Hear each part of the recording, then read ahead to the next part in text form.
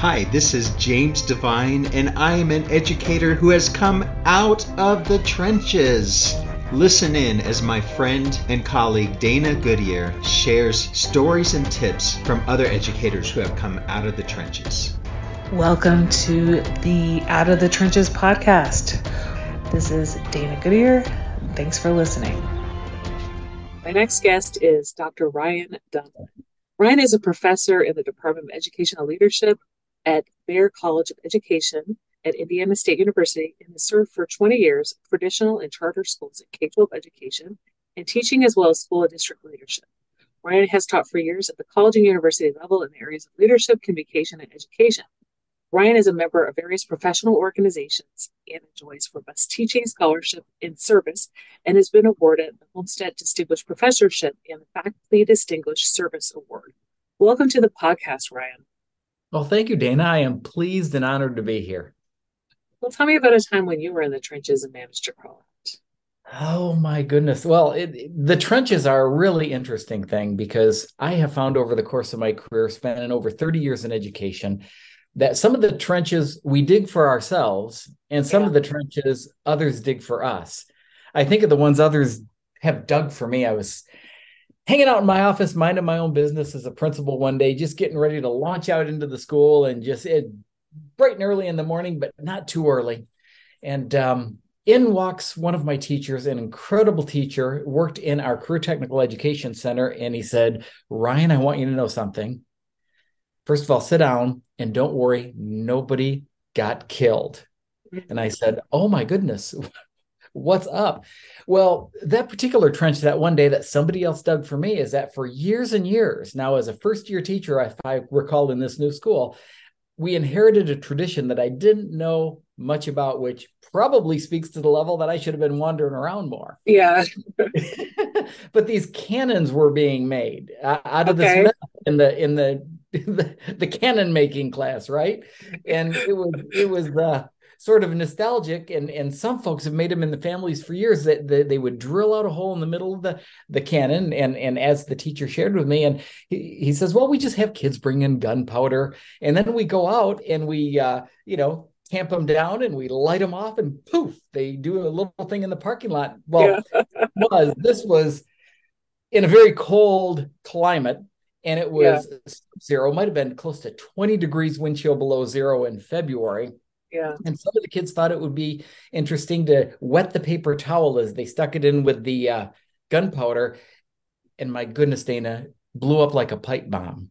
Holes in the school, holes in the bus garage, PVC careening down near the support staff. I mean, it was bad.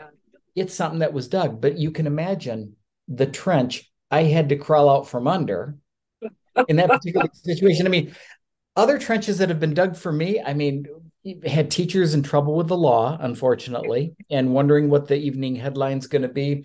We even had the fax machine come across one fine spring day in another school, and there, pop, pop, pop, pop, pop, out of a fax machine came a list of 10 schools or school districts with a history of quote unquote marginal performance and underperforming this, that, and the other thing. And Dana, because of alphabetical order in my first year in that particular building, I found my school at the front of that list. Now, that began a 10-year journey of changing my professional life because I had the opportunity to work with an incredible group of people, putting our arms around an incredible group of students and families to make those differences and really, really take a place from where it was to where it could go. Those are trenches that other people dig for you. The ones we dig for ourselves, I mean, my goodness, we do it all the time in education. I had a former retired teacher in my teacher's lounge once when I was a principal, trying to get a petition of no confidence signed against my superintendent. And just with a glimmer of mischief in my eye, I went over the PA system and said there was an unregistered car in the teacher's parking lot, and I was going to summarily have it towed. You can imagine that didn't endear myself with that person. It was a board member, again, my own trench. Brought in the drug dogs once, didn't think that they would stop at the local coffee shop with their handlers. All the kids in town knew they were there. I didn't think the kids knew. And then they asked me at the end of a fruitless search, because of course all the kids knew that they were there, right? Can we go out into the parking lot and sniff cars? And I said, well, not the faculty parking lot, but Okay, let's do the students just for the heck of it. I mean, I was such an idiot. Well, we went out there. In Dana, there was a staff member's car parked there for the day, and the dogs hit on it. It's like, oh my goodness, talk about a trench I dug for myself. And then the one time I encouraged a person not to get into a debate with me over the merits of a block schedule and music education programming and stuff like that. Because, as you know, I played in a wedding band once, so I thought I knew all things that had to do with bands, right? Yeah, Well, it yeah. turns out that brought out 60 parents at a board meeting with advocacy much more eloquent and smart than I. And so these are the things, the little things. But if I were to get serious about trenches, even more serious than those that were dug for me and I dug myself, I would say I've had three main trenches that have been more marathons than sprints in my professional career. And they had to do with the things that I was leveraging and the things I was prioritizing. In other words, they were my own leadership decisions. And I've learned so much from them. The first one, early in my career, I leveraged and prioritized my own convictions. And while that sounds laudable, it can have a blind spot if you allow it. So if you're going to storm that next hill, in my case, I was championing the cause of a very progressive, amazing superintendent who hired me in a very thin board majority that approved my hire. Well, when the board started to swing a little bit and community sentiment came against what she wanted to do, I was still there and my convictions knew it was the right thing to do. However, it became complicated because I didn't have anything else that I was prioritizing or leveraging. In my next position, I went another direction. I said, well, I really need to get on board with this community thing. And so I leveraged and prioritized community. But what happened, Dana, in that particular instance is I was still rather early on in my career. I didn't realize that community is really communities. Yeah. So the degree to how I'm defining one community or one constituency doesn't necessarily marry well with others who have diverse perspectives. Yeah. And then when I went another direction and tried for a third approach, I finally found something that has lasted me forever. And what I did is I leveraged and prioritized where other people were in terms of their hopes, their dreams, their aspirations, where their perspectives were. And I engaged intentionally in a productive struggle with them to go from where they were to an even better place, humbly knowing that they knew better their pathway than I. And when I realized that I now had the superpower, but in order to trigger it, I needed also to do conviction and community with where the people were. And that three-legged stool has stood the test of time. And that's what has allowed me to crawl out of the longer and more powerful trenches that I found myself inside. And it's given me a choice whether or not I've wanted to walk back into those trenches throughout the course of my career. So I think your podcast is powerful. I think your message is powerful. And in the hundreds of speakers that you've had that have talked about their trenches, those have been teachable moments for me, the ones I've been able to watch. And I just want to say thank you for that blessing. Oh, yeah. Well, thank you.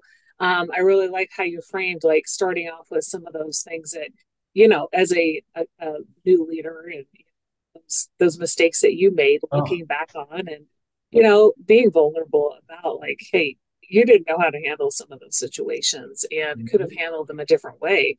But like you said, these three pieces of learning about your own convictions and how, how you could work more with the communities, right? And how their diverse viewpoints could work with the things that they had those opinions on. So let's talk also about some of your experience. You've worked as a charter school superintendent and director for 11 years. So was that a charter school that you started or helped start? And how did you kind of manage that piece of getting it off the ground?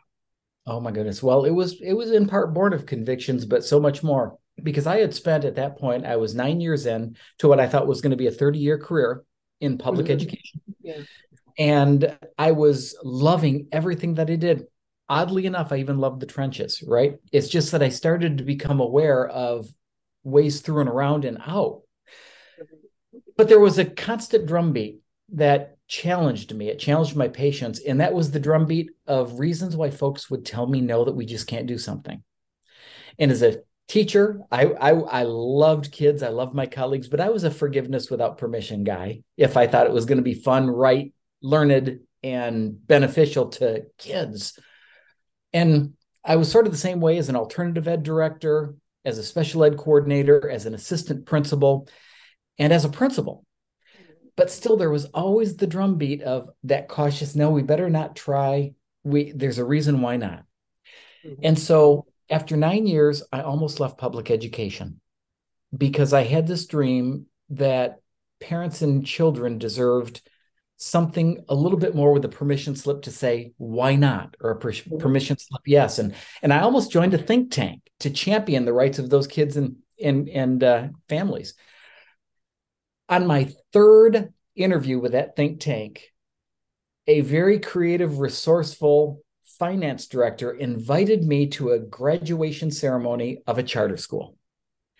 And I went to this graduation ceremony, and it was about the same time that I accepted an interview with them just to explore, because I didn't know what this place was all about. They offered me a chance. And in many cases, they were why not people rather than why we can't. And when I went to the ceremony and saw the kids and met the families, I called the think tank and I said, I love what you're doing. And I still believe in everything you are trying to move forward as far as parents and choice and these sorts of things. I said, but I know where my passion is. And it was with this particular charter school district, also a charter school, because under the laws of that particular state, they were one and the same. And we had classrooms and buildings predominantly on one campus, but on around town and in different places, and services all over the place. And it was a charter school or a school district for high school students who had difficulties in other schools. It was my dream. And it was started by 6 or 7 two-county area superintendents who at one point in their career deemed it necessary to put a consortium together to do some amazing things with these high school students. And then when the laws of the various states changed and there was a lot about school funding and homestead property taxes and non-homestead property taxes, for economic viability, the staff at this school, this consortium, worked with a chartering agency to protect the school district, the school, and charter it to protect the school as a school. And so for 11 years, I reported to a 9-member board, some of the most amazing folks, leaders of business and industry. And our boundaries were contiguous boundaries, a 2-county region. We had high school kids coming from hither and yon, miles and miles and miles, as well as from our own neighborhood. And we worked to take them from where they were to a better place with a teaching staff that was amazing. It strengthened my personal accountability and leadership to students and families. It helped me protect and equity and access by doing the right thing and being able to leverage the why not. We made decisions, school-wide decisions by consensus. We had conflict resolution and consensus building models. We were voracious about getting kids ready for college, with the world and life. And it made me realize at the time, and I still believe to this day, Dana, that chartering in many, many states with many legislative opportunities in terms of who can charter and who can be chartered, it's a superpower. It's a superpower not only that folks involved in nonprofit and for-profit corporations can avail themselves of, but it's a superpower that school districts can use to create autonomy in innovation zones within their own school districts and corporations.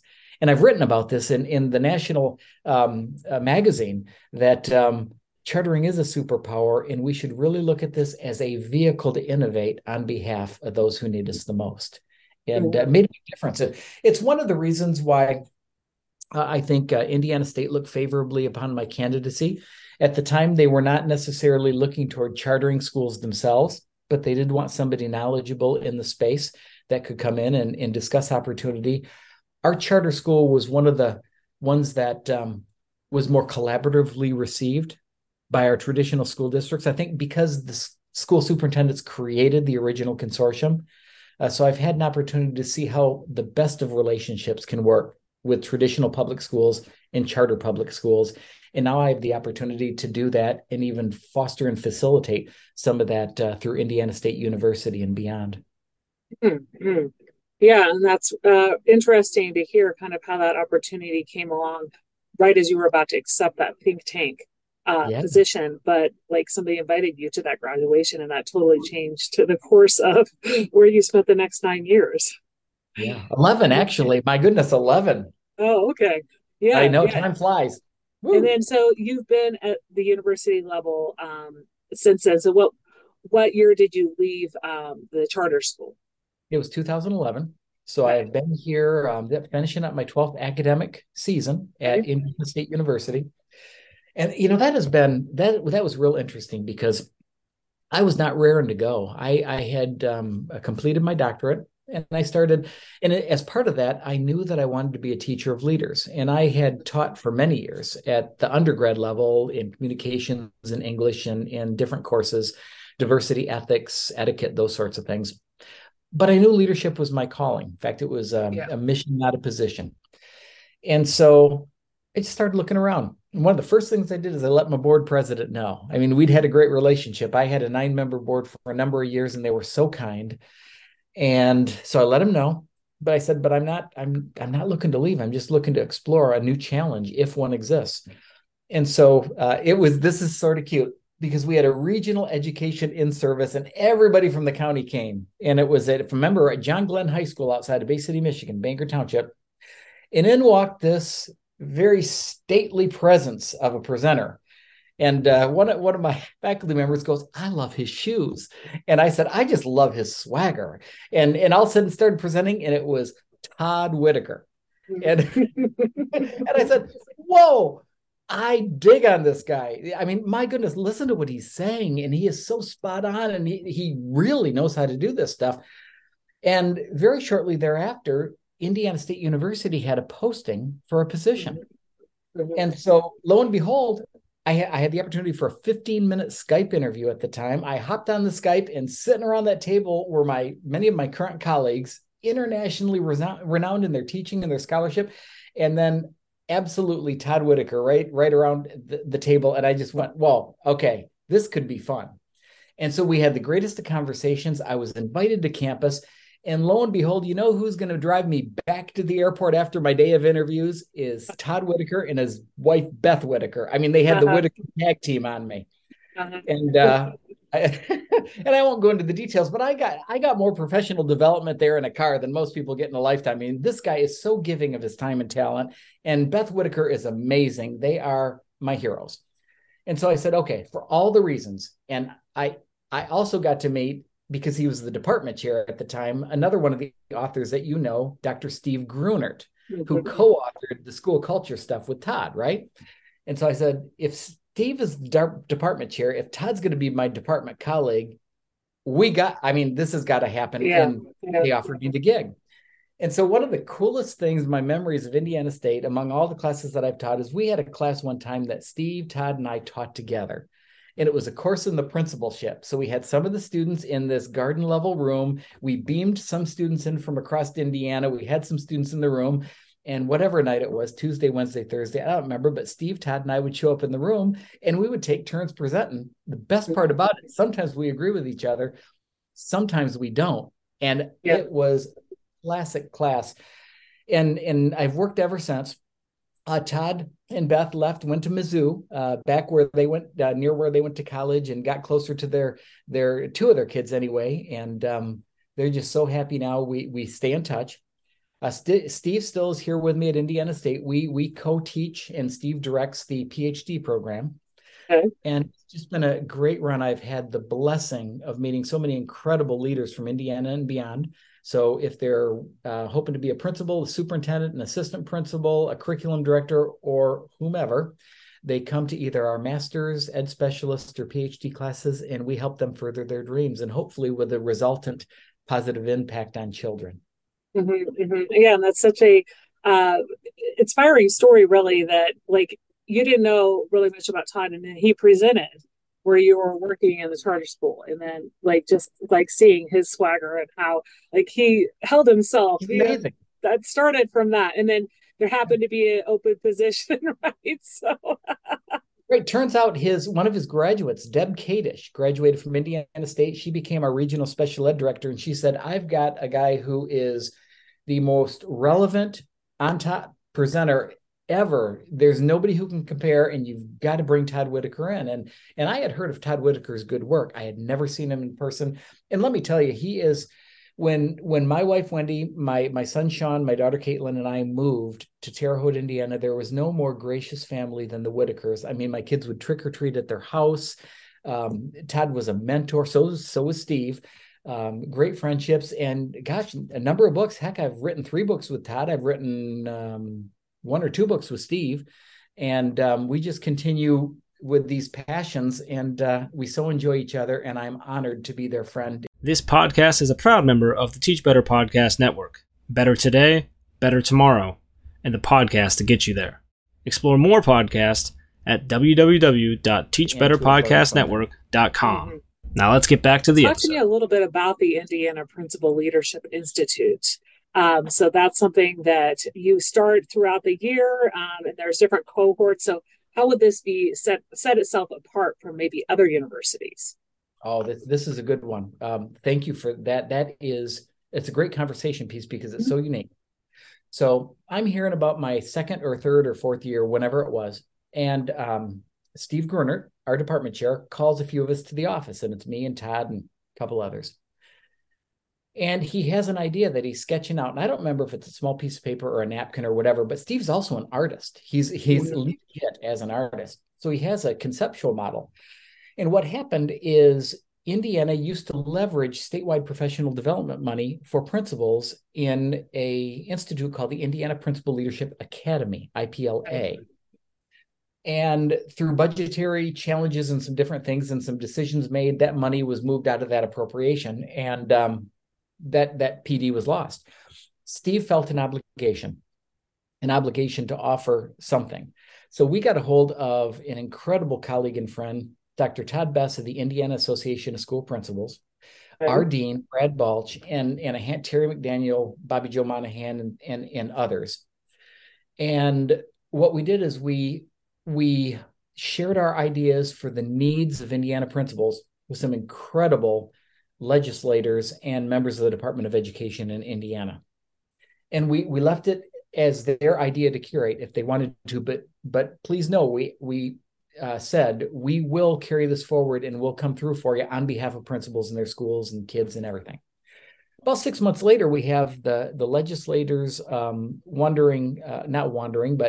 touring Indiana State University and asked to speak with Steve. And so a few of us met, and through a lot of legislative activity, the support of the Principals Association, Indiana State University, we opened the gates in the event that other universities wanted to partner for a while. They had many things going on, so we carried the baton ourselves.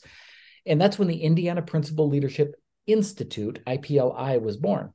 Okay. And so the Institute is a 2-year experience where in year 1, the whole focus is on a principal's personal leadership capacity, not the school. Year 2 is the focus on school capacity involving teacher leaders. So what we do is we work with principals on their personal capacity with the help of amazing mentors in year 1. And then we move into a school focus in year 2 involving at least 2 teacher leaders from each of their buildings. So we have 50 principals plus a couple of teacher leaders. And it has synergy like you wouldn't believe. Over the years, we have involved ourselves with the Marzano Group in high reliability schools, and a who's who of incredible presenters, including Todd, including others. But dare say that cohort 9 just graduated. Cohort 10 is moving into year 2. We've been working with them closely. We were there this week near Indianapolis.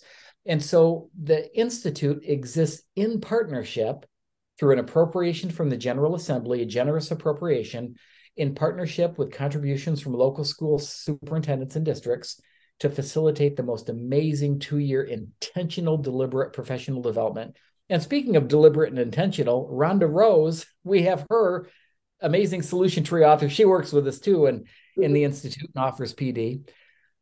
It's just a beautiful thing. And we continue to be humbled by the life that this institute has taken on its own through Steve Grunert's vision and others. We had Linda Mars-Morford, who was the founding executive director, and now Kelly Andrews, who's the executive director, and just so many amazing people that have served as mentors and advisory board members at the state level over the years.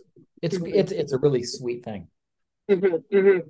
Yeah, and just for that support for people who are in the principalship. And is it a requirement that they be like in their first 3 years of the principalship to join the cohort? Good observation. If they are in their first year or so, we would like them to consider instead the Indiana New Administrator Leadership Institute, and Okay. NALI, which is run by the Indiana Association of School Principals. And we're a partner in that, but they take more the lead in that. Mhm. So the hope is that APLI, New Administrators, then IPLI, Principal Leadership Institute. Now, Dr. Andrews Kelly has designed, with the help of the Principals Association, IPLI Extended. So Okay. there is a ongoing professional development and networking and collaborative synthesis, a battery of offerings that occur each year for all of the alum of IPLI, and it's pretty cool. Okay. Okay. Yeah, definitely, definitely. And then you're also teaching courses in the principal and superintendent prep program. So in Colorado, I see, every year there's teachers going into the master's program for that, and it's kind of remained consistent. Not everybody ends up going into leadership, even though they complete that program. So, how does it look at Indiana State? Is it consistent, or have you seen an increase of people wanting to go into school leadership after the pandemic? And how is your program built up? Is it like a 2 year master's program, especially like for principal licensure? Yep, exactly that. And as well, in intentional educational specialist program for central office licensure beyond that, with the clinical internships that you would get at each level, and a variety of offerings. We have in-person residencies that occur primarily on weekends, a few times Mm-hmm. each semester. We have some synchronous virtual instruction that happens during the weeknights, and we have asynchronous instruction when folks can do it with their busy schedules as well. We found that our program is very intentional at the master's and the ed specialist level at meeting the needs of incredibly busy working leaders and practitioners. At the PhD level, what we do is we ask them to turn a dial into their scholarly side and to either embrace an identity of a scholar practitioner or a practitioner scholar. Slight differences, but it's some really cool stuff. And one of the things that we have been talking about frequently, it in part inspired my recent book called All Other Duties as Assigned for Assistant Principals, is the fact that assistant principals nationwide need something additionally, because there's this clarion cry for assistant principals to be more so instructional leaders. Yeah. And I beg to differ with that, politely, I hope, because the instructional leaders, as I see them, when I'm hither and yon in schools all the time. The best instructional leaders, just like the best surgeons in a hospital, are not necessarily those who are the administrators. The best instructional leaders are our best teachers. And a distributive leadership model where we allow teacher leaders to help curate their own and inspire by working together, this whole collective efficacy thing, that's where true instructional leadership is. So there is a distinctive place now where principals and assistant principals can get together and superpower how they can provide resources and information and space and time and energy to the teachers to perform that surgery. And so we've been more intentional with our assistant principals. At least I'm hoping that we are. I'm encouraging that. And I'm telling you, just recently, I've been blessed to have the opportunity through a great publisher solution tree to offer All Other Duties as Assigned as a resource for those who want more information on how the principalship and the assistant principalship can be delightfully different, complement each other, and empower each other to do what they need to do. It's really a book where the action is on the needs of adults in schools, students in schools, and families in schools. And what can we do? All Other Duties as Assigned to prepare building leaders to meet those challenges. The pandemic I don't think it's really changed what we've done, but it has made crystal clear those of us who can do it and those of us who can't do it. Now, that's one thing the pandemic has done. It has changed us in such a way that our constituents are less apprehensive of sharing what their needs are with us. There has been more realization and understanding, I believe, of the importance of teachers in our society. And that's been a long time coming. But the pandemic has, as much as it's been just awful and a tragedy, it has created an opportunity for a redo if we want to allow it to allow us. And in such, it's made those who are not excellent on behalf of schools, children, and community, and the adults who work in them, it's made us easier to spot. And so, when you think so, I don't know what's your perspective on it. I mean, I'm seeing a lot of schools go back to the same old, but I think you're right in terms of that.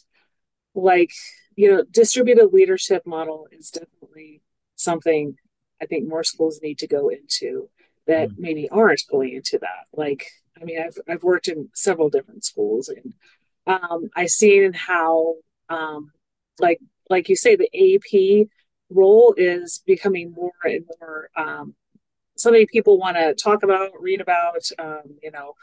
Baruti Cafelli, writing several books now, and they're coming out in the next few years about the AP, and how, like, a lot of the time, the AP is seen as a disciplinarian, right? And the putter outer of fires. And I think really it's having that effective leader at the top who is using their admin team effectively, and it really growing those teacher leaders as well, but also helping change school culture. Yeah, school culture is something I'm big on. And, I think if we don't intentionally use some of the lessons learned during the pandemic, we will fall into the same old, same old. And that's unfortunate, like in some schools that have ineffective leaders. That's really well said. Yeah. Yeah. So, I really think that's something people can definitely check out. Like you said there was that's going to be made available by Corwin. The book is there a discount, or what was that? Well, you're using things like Corwin and discount. No, it's Solution Tree. Solution Tree, sorry. Yeah. Okay.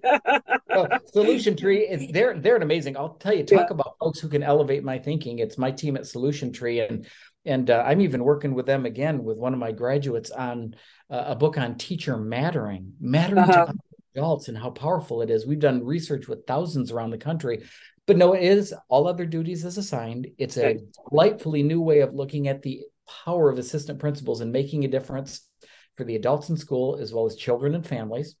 And Solution Tree publishers, they've been amazing. And you can get it off the Solution Tree website, or just take a look on, you can Google it or me. And by the way, I know we'll probably talk about this in the end, but anyone can call me. I've got one of these old fashioned things that just picks up right at my desk. Believe it or not, I've even got a cell phone too it finally is smart. After many years of embarrassing my children, I finally have a smartphone. I had to wait. I'll tell you what I had to do. I'll show you. I had to wait till I can get another one that flipped, because until I could get one that flipped again, the Razor. I went from flip phone to flip phone.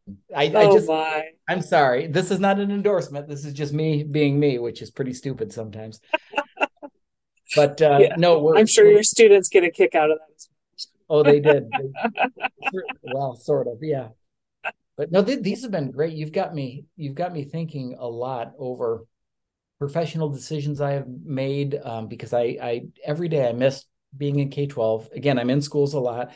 I do school performance reviews. I do just some consulting and technical assistance visits. I do a lot of training. And I sometimes I just go and visit my students just to hang out and see the good things that they're doing. I have found invariably that when I'm on the road and I'm in schools, every single school building I'm in, I swear to you, I meet somebody who's better and smarter and all that stuff at any of this stuff than me. And I'm pretty darn good, but there are always people who are so much better than me. And Dana, I learn from them. And so what has the university allowed me to do? It's allowed me to get a lot of stuff out of my head and my heart that needs to be in a book or in whatever. And I blog too, but different things. It's just lots of stuff in my head, lots in my heart that I need to get out. And I'm just like a sponge, and I'm on the road all the time. So I hope that I'm a conduit And I miss schools. And someday again, I'd love to be an assistant principal again, or maybe a superintendent or a principal. I mean, those are all great gigs. Teacher, my goodness, I was thinking about that last week on my way back from a school. Gosh, let's just be a teacher again. But I am truly fortunate, and I wake up with a smile on my face. I think half the time I go to bed with a bigger one on. It really happens that way. Yeah, I mean, it's doing something you love, and it just that, like, you have that door open to also be back in schools in one of those roles as well. I mean, that's great. Like, I mean, I've seen people who retire and then, they were assistant principals or maybe higher up in district leadership, and they go back and they retire. They realize that they really have nothing to do with retirement, and then they go back. I've seen them go back and take a teaching position. Yes. Because it's been so long since they've been in the classroom, and they wanted to see kind of how that had changed, and really learning from those newer teachers. So thank you so much about like your perspective on that whole thing, and I'll definitely put the link to the book in the show notes. Well, we've talked a lot about just your journey in leadership, your perspective on your own trench story, trying to work with your own convictions and be more of a leader who's able to support the community. Out of everything we talked about, what's one thing you'd like listeners to remember?